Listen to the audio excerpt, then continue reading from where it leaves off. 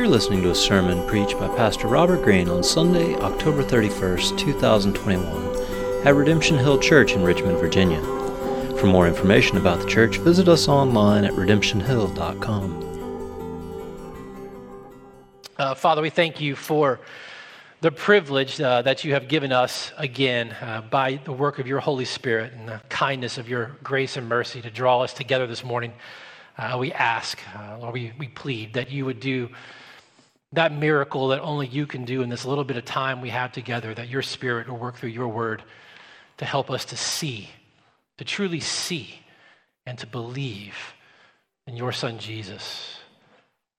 That as we see him, you would continue to work in us to make us bit by bit, glory by glory, more and more into his image and likeness. Lord, we ask this morning that you would do that which only you can do in his good name for his glory and our joy. Amen. According to history, it was 504 years ago today that Martin Luther nailed his 95 Theses to the church door in Wittenberg, Germany, igniting what would come to be known as the Protestant Reformation. And also, for those of you who didn't know, actually starting what we know as Halloween, right? Yeah, that didn't land on 8/15 either, so don't go tell people that's where Halloween comes from. That's not where Halloween comes from. But all Lutheran historians and church historians actually agree that Luther did choose All Hallows Eve specifically to nail his 95 Theses to the church door in Wittenberg because he knew he could get the attention of more people on that day. So we can thank Luther for working to redeem a cultural moment and a cultural holiday for the glory of God, because that's what he was doing when he nailed that 95 Theses to the door. And on Reformation Sunday, like today, it's almost heresy to not at least quote Martin Luther, and I'm not going to do it. I just mentioned him to you, so that's good enough. Instead, I'm going to take time to introduce you to a different German pastor that I would guess fewer of you have actually heard of. His name is Paul Robert Schneider. Anybody heard of Paul Robert Schneider? One hand, couple hands, going once, going twice. No, one. Paul Robert Schneider was the very first Protestant minister, German minister, to actually be killed in a Nazi prison. What was his crime? Was he inciting a political revolution? Was he gathering a band of people underground as a form of resistance? No. Paul Robert Schneider was imprisoned for demanding the uniqueness of Jesus' resurrection. And to understand why that would land him in prison, and as we'll see in a minute, cost him his life, you've got to understand a little bit more about the folklore that grew up in and around the entire Nazi regime. There was a guy during that time whose name was Horst Wetzel. Some of you might be more familiar with Wetzel. Wetzel is actually the one who wrote the anthem that would become the anthem for the Nazi Party and its flag. He was a member of the famed Stormtrooper Brigade of Nazi soldiers. Wetzel died, and after his death, having kind of written that song that became venerated as an anthem, Nazi efforts to kind of build this mythology and folklore in the party began to disseminate the notion that Wetzel didn't really die. He was actually alive, and he was leading a celestial band of stormtroopers in the sky. And this sounds crazy to us, but it became so deeply ingrained with Nazi folklore that it became one of the tenets that people had to profess confidence in as they became a member of the Nazi party. And so that being the case, Paul Robert Schneider was a small-town German preacher. And one day he was called to do the funeral of a 17-year-old boy who had been a member of the Nazi brigade and who had died. He was performing this funeral, and as they came to the benediction in the service, a present member, kind of more of a leader in the Nazi brigade in that region, stood up at that point in the service, unannounced, not asked for, on his own, stood up while Schneider was getting ready to do the benediction, and this is what he said: "This young man has risen in spirit to join Wetzel and the troopers in the celestial skies." Everybody was just as quiet as you are right now. Snyder, presiding over the service, protested. He stood back up and he said, "This is the church of Jesus for the pure teaching of the scriptures, and no one will rival Jesus here." For that, Snyder was imprisoned. He would be imprisoned off and on for the better part of the next 10 to 15 years, ultimately being transferred to Buchenwald, which many of you have probably heard of. It was there at Buchenwald, after he had been tortured, he had been imprisoned, he had been intimidated, that he was ultimately locked in solitary confinement. And his wife would write his biography years after his death. And it was known of Snyder in those days that even in solitary confinement, when the guards would do the roll calls in the morning for those that were in the rooms along the hallway, Snyder would always answer by proclaiming the gospel, landing in particular on the uniqueness of Jesus' resurrection every single morning. And for it, he would be beaten. He would be tortured, and he would undergo any and all number of things at the hands of his imprisoners.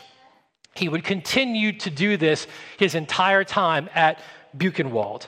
He would write to his wife and to his kids whenever he was allowed, and his wife, in her biography of her husband, included some of these letters. And one of the letters that he wrote, he said this. He said, "Keep on praying that God, in his love and mercy, may bring your father back. But even if God keeps us waiting a while for the fulfillment of our prayers, we must never think that he does not hear us. And we must not tire just because it takes long. Though God helps not in every deed, he's there in every hour of need because he is our risen Lord. He is with us now." This is what Paul Robert Snyder continued to profess day after day while he was imprisoned until he received the lethal injection at the hands of the Nazi guards. And he gave his life for the uniqueness of Jesus, for the truth of the real Jesus. And I thought about Paul Robert Snyder. I had read that story years and years ago. There is a book, it's hard to get. It is his biography. But I had read his story in another writing that someone was telling. And I thought about it this week because, it's Reformation Sunday, and I thought about Luther, and I thought about Snyder. And as I began to think about even our text for the morning this morning, I began to think, what causes someone to live like this? Where does this come from? It would cost Luther everything. It would cost Snyder everything. He didn't do what he did, even there in solitary confinement day after day, simply because it was his job as a pastor. I know as a pastor that that's true, because I'm not sure if I was in his position, I would do the same thing. So I know it wasn't simply obligation to the job. What causes someone to live like this? Well, it comes from a heart that's been captivated by something bigger than itself. It's the very thing we saw happen with the early church. One historian said the Christian church was not the result of planning or development. The Christian church was the fallout of an explosion of joy, a radioactive fallout that wasn't lethal, but it healed people as it came down. In the early church, people just like you and just like me and just like Luther and just like Snyder, they lived their lives testifying to the reality that something supernatural had occurred in their heart. And what had occurred beyond them produced in them a way of living, a love, a generosity, a courage, a sacrifice, a hope that those who were outside of the church had no category for. They simply couldn't make sense of it. And over again, the question was asked, what's happened to you? Why would you do this? While he was in prison, his fellow prisoners would ask Snyder over and over again, why do you continue to do this? Why do you keep preaching like this, knowing what's going to happen to you? What made the difference? Well, in John chapter 11, where we're going to be this morning, we not only come to our next I am statement of Jesus that we're looking at in our series, but we come face to face with what makes the difference. We come face to face with the difference maker. So if you've got your Bible, open it up to John chapter 11. Boy, if we've ever needed a reminder of this, it's now. John chapter 11 starts off this way in verse 1. It's going to be familiar to many of you, but let's just take our time with it a little bit. John begins it this way. A man named Lazarus was sick. He lived in Bethany with his sisters, Mary and Martha. This is the Mary who later poured the expensive perfume on the Lord's feet and wiped them with her hair. Her brother Lazarus was sick. So the two sisters sent a message to Jesus telling him, Lord, your dear friend is very sick. And there's something I just want to point out here for you as you're reading your Bible. John, particularly in his gospel, if you spend any time reading John's gospel, his letter of Jesus' life and ministry, John is very particular about certain things. He likes to point out details, people's names, places where things occurred, and you shouldn't just read quickly by these things. And it's not just because details matter to the story, which they do, and we'll see in a minute. It's important because the details are there in the first place, because these are real people in real places. This is a real place and a real family who knew the real Jesus, who loved them and who loved them back. They matter because they're there. And so here, as he begins this particular story in the life of Jesus, we're reminded of a real place where Jesus was, and a real group of family, a real group of people who loved him and whom he loved, who he was very, very close to. And for time's sake, we can't get as detailed into this story as many of you would like. John chapter 11 literally is a chapter of the Bible out of which entire books are written. There is so much here. It's amazing. And you're going to get mad that I don't do something you're familiar with in this if you grew up in the church and you're familiar with the story. But suffice it to say, here's what I want you to catch as we get started. The intensity in the life of Jesus and the intensity in the story of Jesus is rising to a crescendo in Mark's gospel here. We're at the last bit of Jesus' ministry. In John chapter 12, Jesus is going to go to Jerusalem for the last time, where he will be crucified. So in John chapter 11, as John has woven his story together, he's presenting us with the story of Lazarus and the death of Lazarus, right before he moves into John chapter 12, where Jesus will go and die. So there's something that John is weaving together that he wants us to have in mind and to see, and the intensity is building. And so Jesus hears that his dear friend whom he loved is sick. And in verse 4, John tells us, but when Jesus heard this said, he said, this illness does not lead to death. It's for the glory of God, so that the Son of God may be glorified through it, which was not the expected answer, right? But Jesus is giving them, I couldn't come up with a better word in between services, but he's giving them a clue of sorts, that a sign is going to be displayed. This sickness of Lazarus doesn't glorify God in itself. It's through this sickness that God intends to glorify his Son. This is what's about to happen. What Jesus is saying is what is about to happen is meant to stir, it's meant to engender, it's meant to deepen your confidence in me. That's what he's saying to them. And so John goes on in verse 5. Now, Jesus loved Martha and her sister and Lazarus. So, verse 6. So means because he loved them. That's what it means. That's grammar, right? Jesus loved them so. So because of his love, when he heard that Lazarus was ill, what did he do? He catch the first donkey back? No. Because he loved them, he stayed 2 days longer where he was. Now, that's not the expected response either, is it? So verse 7, then after he said this, he said to his disciples, let us go to Judea again. And the disciples said to him, Rabbi, the Jews were just now seeking to stone you, and you're going to go there again? It's not a good idea, Jesus. I mean, flip back just one page, maybe however your Bible falls right there. But in John chapter 10, at the end of John chapter 10, Jesus has been in the temple from John 7 through John 10, teaching and causing all kinds of problems to the religious leaders. And in John 10, 39 or 31, and then again in 39, I think it is, they pick up stones to stone him. Then they seek to arrest him. And Jesus has to leave. And it says he goes to the Bethany where John had been baptizing previously, which is where we found him when the story started. So they're trying to kill him where he came from. And now he's saying, we're going to go back. And they're saying, not a great idea, Jesus. But Jesus answered them in verse 9, are there not 12 hours in the day?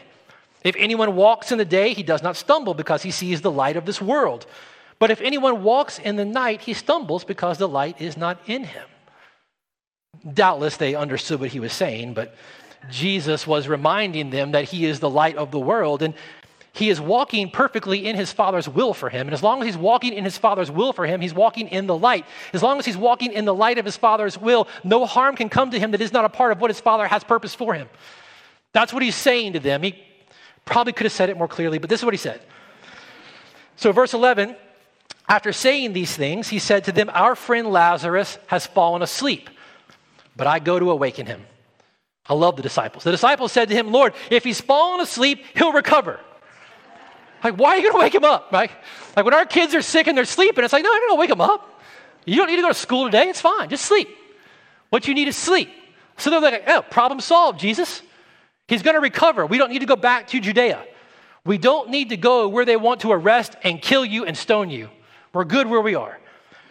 Now, verse 13, Jesus had spoken of his death, but they thought that he meant taking rest and sleep. So Jesus told them plainly, Lazarus has died. And for your sake, I'm glad that I was not there so that you may believe. But let us go to him.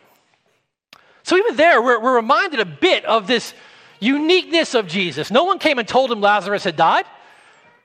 But he knew this because of who he is. And so verse 16, Thomas called the twin. Again, man, you got to love these guys. Thomas called the twin, said to his fellow disciples, John, who's writing this, being one of them, let us also go that we may die with him. So it's still all about them, right? Be encouraged. You're not alone in that, right?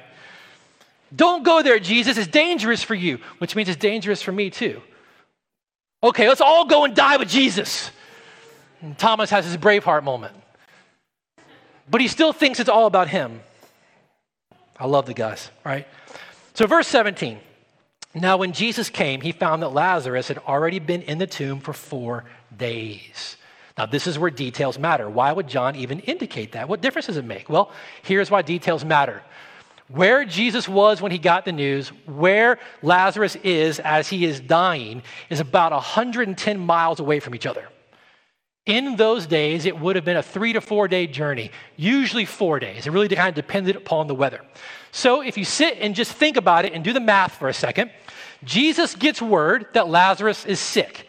And what does he do? He waits 2 days. In 2 days, he tells the disciples, we're going to go back because he's dead. Then it takes 4 days to get where he's going. And let's just give him 3.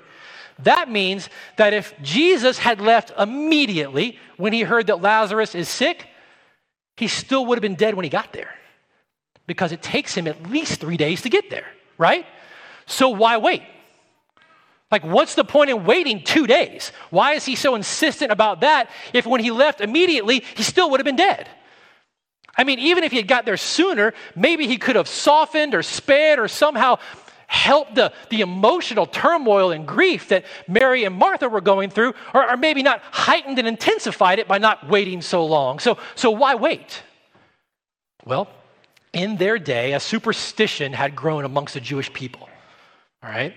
They had begun to believe that when someone died, their soul would hover around the body for 3 days, looking to re-enter the body until, quote, the body changed. That's the decomposition process.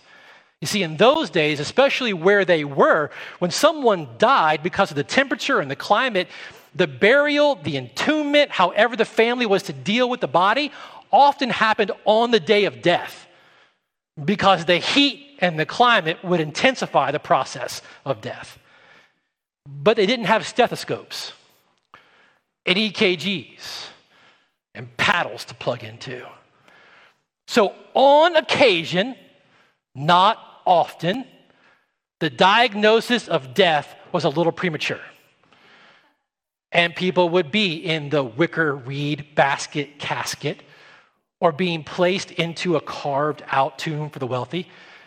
And at some point, their heart, which had not stopped, it had just gotten so faint it was hard to detect.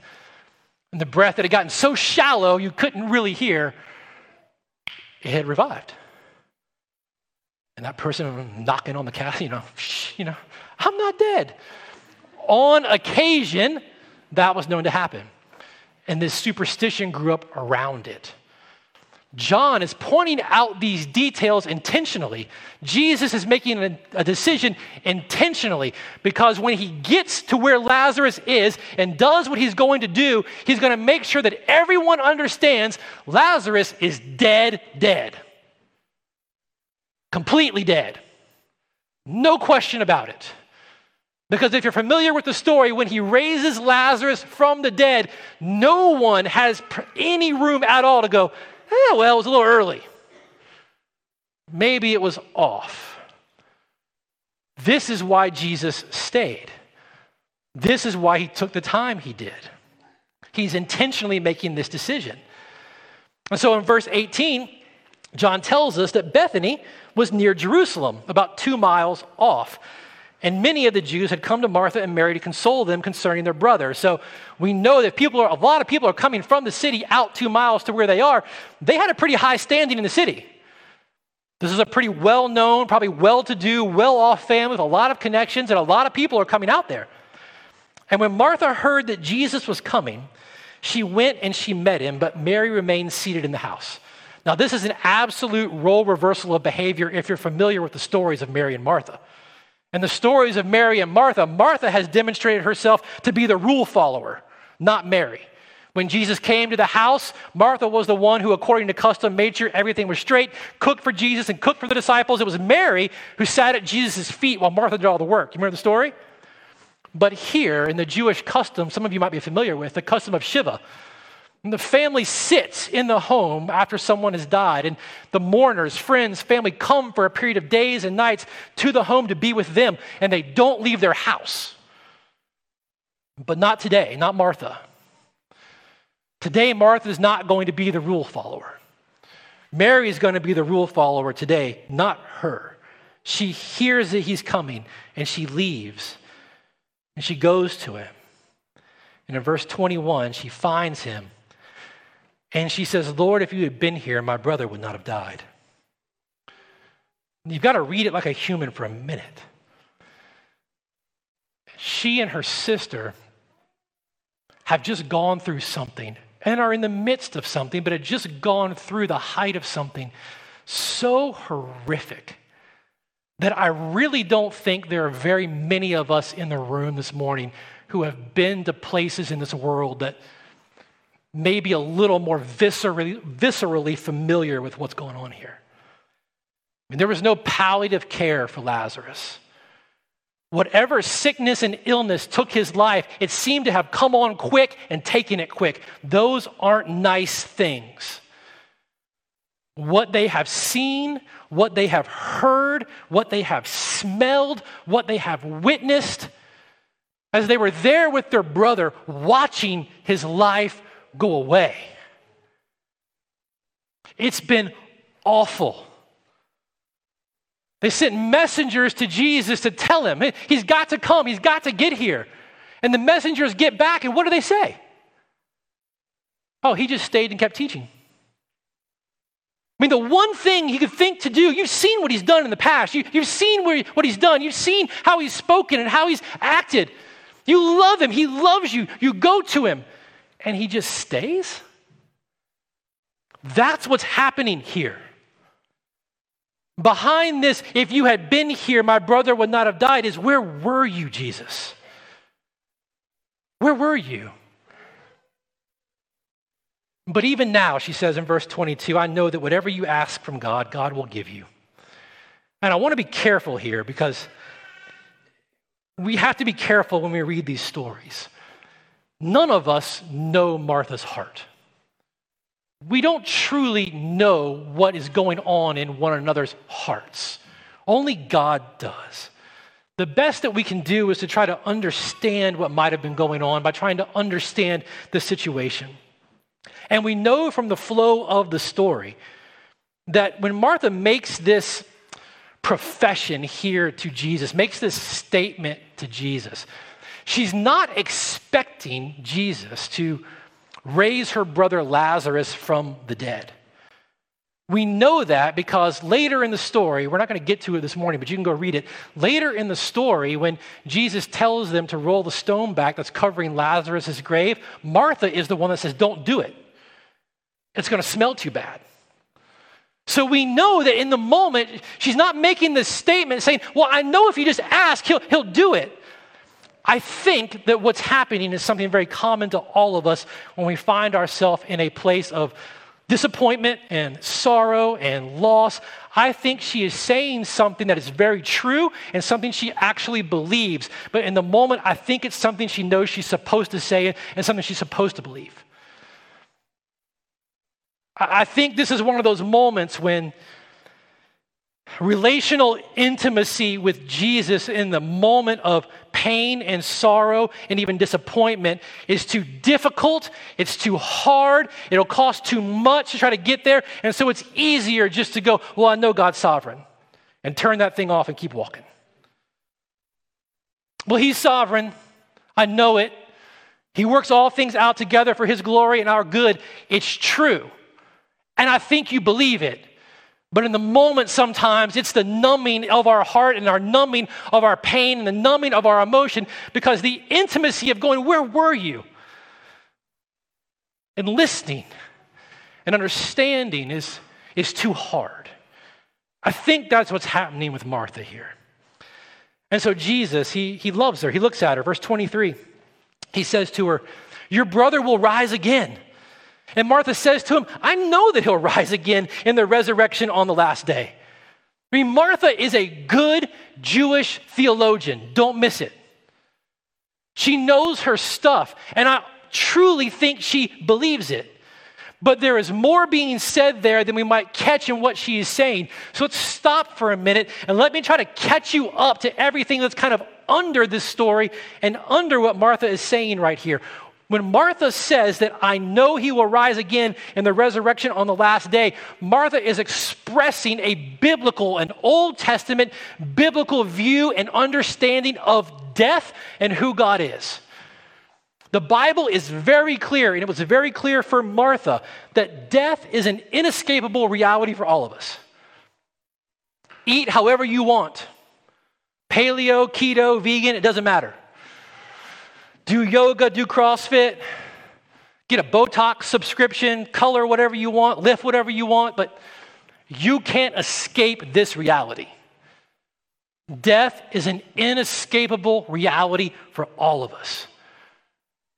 And when we're left to ourselves, if we're really honest, across the scope of humanity, death produces a deep fear in the human soul. And right now, there are three primary ways that you and I, in the part of the world and the time that we find ourselves in, a technologically advanced Western culture, there are three primary ways that we tend to deal with this reality. The first one is to deny it. We simply do whatever we can or whatever we have to deny its reality. It is, I think, the greatest conspiracy of silence among us. We just won't talk about death. One writer said, for society's sake, we must hide the unbearable disturbance caused by the ugliness of dying. People need to believe that life is happy. Friends, that is the bleakest admission of true despair I think I've read about this whole thing. What he's trying to say is if anybody begins to actually admit to themselves the inevitability of their own death, then there'll be no joy left for them in life. So what do? We deny it. Don't talk about it. It's not pleasant to talk about death. It's not even pleasant to talk about death when you're face to face with death with someone else. Find something else to talk about. And if we're not figuring out different ways to try to deny it, we're figuring out different ways to try to dignify it. Make it something that it's not. I mean, this is the secular Eastern influenced view of how we understand death. Death is just a natural part of life. It's just the pathway or the door or the bridge to something new or something better. Figure out some platitude that makes you feel better about what's going on and try to dignify the reality of what's actually happening. But you know as well as I do, when you come face to face with it, when you have to look it in the eyes, you know those platitudes aren't true. You know it's a lie. And so if we're not trying to deny it, not trying to dignify it, a lot of us are falling into deep despair over it. Just deep, deep despair because we're coming face to face with the inescapable reality of it. But Martha also knew not just that it was inescapable, but she knew the Bible also taught that it came as a consequence of sin. Death came as a consequence of our rebellion that says I should be in charge of my life. I mean, in essence, that is the lie that was swallowed in the garden. You should be in charge of your life. And from that point forward, each of us is born believing that lie. Death is the consequence of sin. A sinner is just someone who lives with this sense of perpetual treason against God, believing that they should be their own Lord and their own king. But you didn't create yourself. You don't own yourself. Death is the consequence of our continued claim to be our own Lord. And we're born believing this treasonous lie. And the Bible also says we're born spiritually dead in that sin and in that lie. So when Martha says, I know he's going to be raised at the resurrection of the grave, there's a lot behind it. Because she knew that not only did it come because of sin, but it is our worst enemy. There's nothing inherently good about death itself. You know when you're near it, it's not a friend. That it's nothing to be dignified, it's nothing to be denied, it's nothing to be despaired over, it's something that has to be defeated. And Martha was expressing that reality in what she said because the Bible is very clear, even in the Old Testament, that God alone has the power over death. Over and over in the Old Testament. And it's unique to God's people, unique to God's word. There was this promise of a day that was to come when all who had physically died would be physically raised and their soul would be united with a physically raised body where they would live unto God in eternal life or in eternal judgment. She knew this to be true, that death doesn't get the last word. God gets the last word.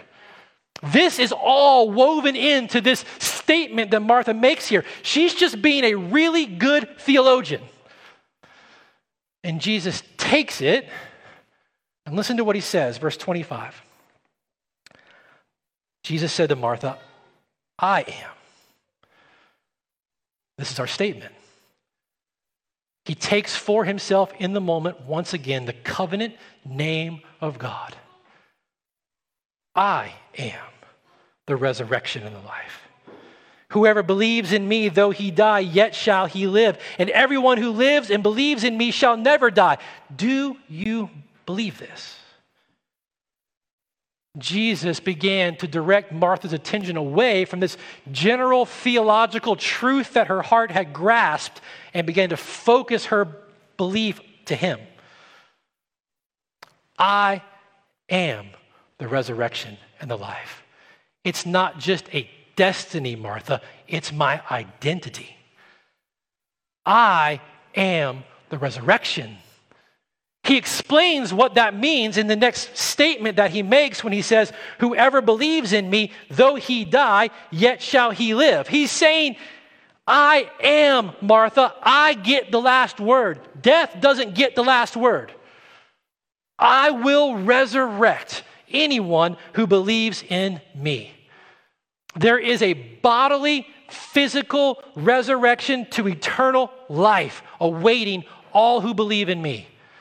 That body will not succumb to disease. It will not succumb again to death. It will not succumb to the consequences of sin. I am the resurrection. But then he said something else, and they're two different things. I think I'm guilty of reading these two things together all the time for years. But they're actually two different things. I am the life, Martha. Everyone who lives and believes in me shall never die. This is that quality of life. This is the word he uses, that quality of life that John keeps pointing out in these I am statements. This is eternal life.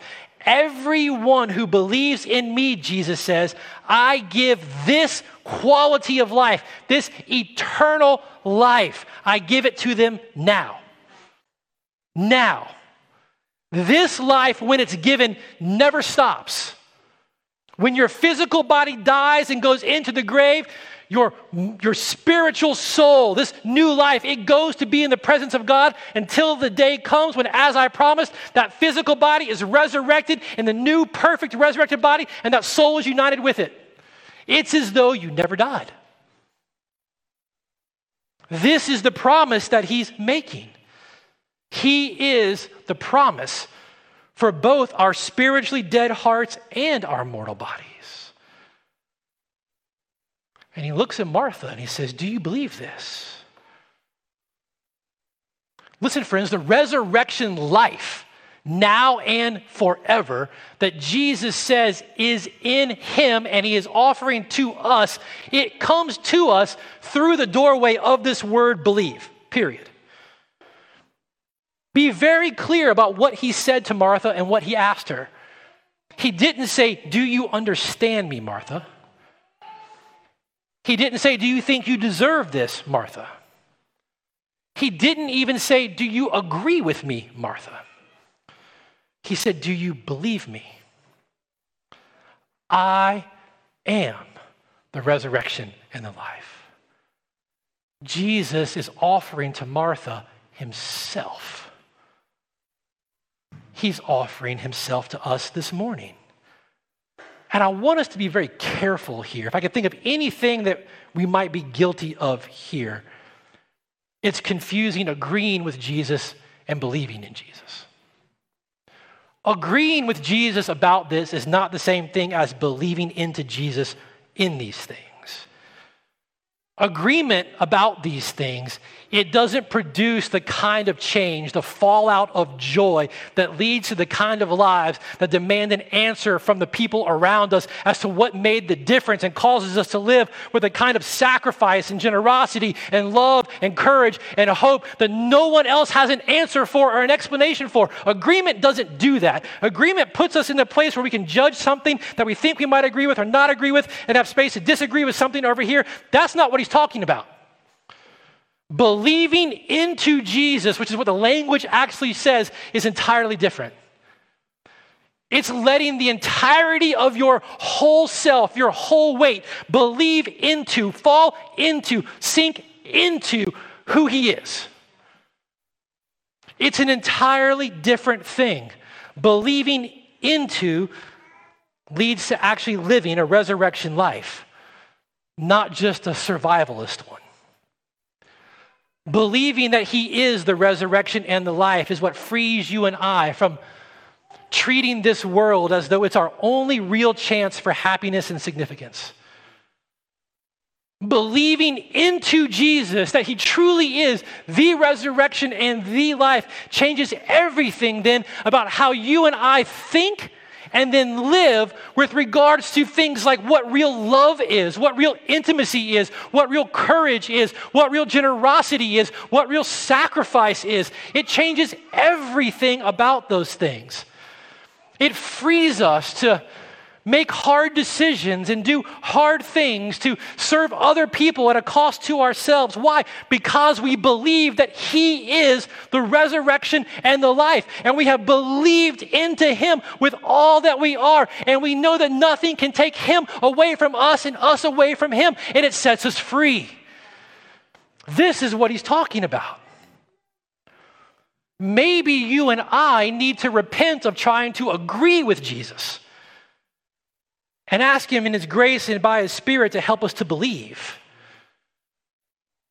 It was Tim Keller who famously wrote that the essence of Christianity is in personal pronouns.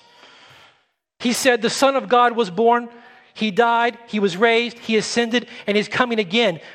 But agreeing with that doesn't make you a Christian. But if you say the Son of God was born for me, he died for me, he was raised for me, he was ascended to the right hand of the Father for me, and he's going to come again for me, that's the essence of Christianity. You have to believe into Jesus, that he lived, that he died, that he was raised for you. Do you believe this? That was the question of the moment for Martha. In verse 27, Martha said, "Yes, Lord, I believe that you are the Christ, the Son of God who is coming into the world." What a confession. Friends, is that your confession here this morning?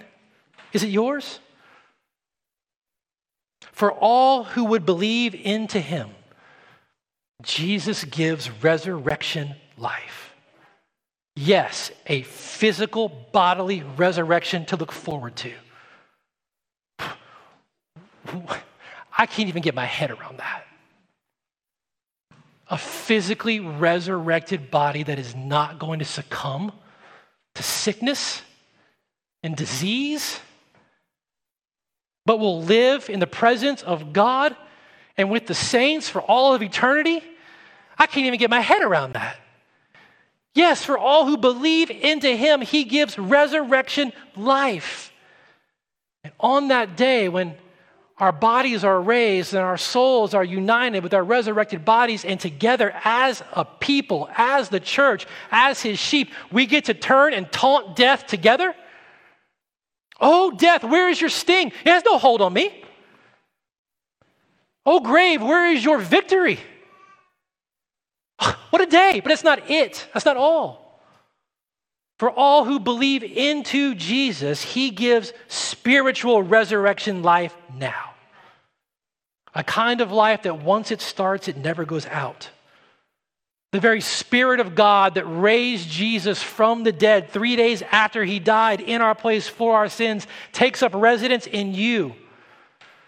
And as he takes up residence in you and gives you a new heart with new desires and new wants that look and sound more and more like that which pleases God and brings him joy, he changes you bit by bit, glory by glory, into the increasing likeness of Christ until the day comes when our faith that has leaned everything into Jesus finally becomes sight. And we're with him and we see him. It's the promise of the resurrection and life. Until that day, because he is the resurrection and the life, all who believe into Jesus are set free to take risks for the glory of God, to live a life that defies explanation, to live with a love and an intensity that causes people around you to say, what in the world has made the difference? Like the early church, like Luther, like Schneider.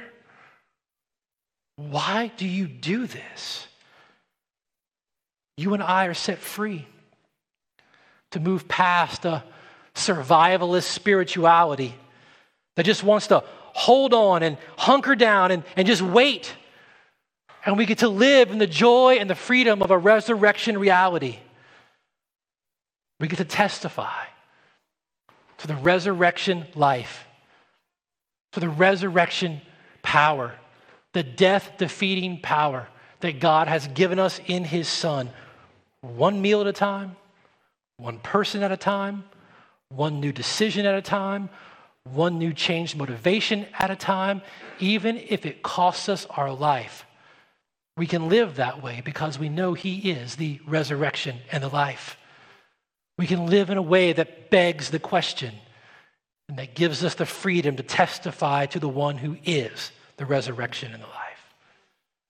Friends, in just a moment, for all who have believed into Jesus, you're going to be invited to come forward to receive communion, to be invited to come forward to take a piece of bread, remembering his body broken in our place for our sins, dip it in a cup, remembering his blood shed for our forgiveness. And when we do these things together, We are being reminded, and we're giving testimony. We're professing our confidence of believing into him, that he died the death we deserve to die. He paid the price we deserve to pay for our sins. And in his death in our place, in our resurrection from the grave, he has defeated death itself. We're proclaiming our confidence that he is the resurrection and the life. So the musicians are going to come up and begin to play. We're going to give you in just a moment a couple of minutes to reflect on God's word, to pray where you are, and then we're going to invite those who have believed into Jesus to come forward, to profess their confidence in him by receiving communion. And we're going to sing together, and we're going to celebrate, and then we're going to be sent out from here as his people. So let me pray for us real quick, and then we'll continue.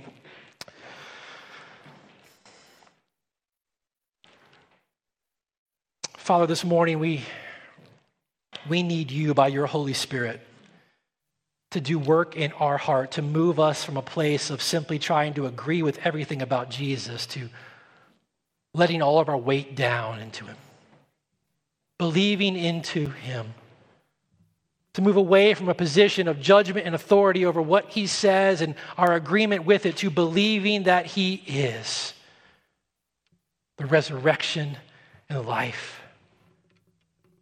Lord, help us this morning to know and believe your death-defeating power alive and at work in our lives today. Lord, it takes the work of your Holy Spirit in our hearts for this to happen. So we ask for Jesus' good name and glory, for our deepest and most abiding joy, that you would do this in each heart this morning as you know needs to be done. We ask it in Jesus' name. Amen. You've been listening to a sermon preached by Pastor Robert Greene at Redemption Hill Church in Richmond, Virginia. For more information about the church, visit us online at redemptionhill.com.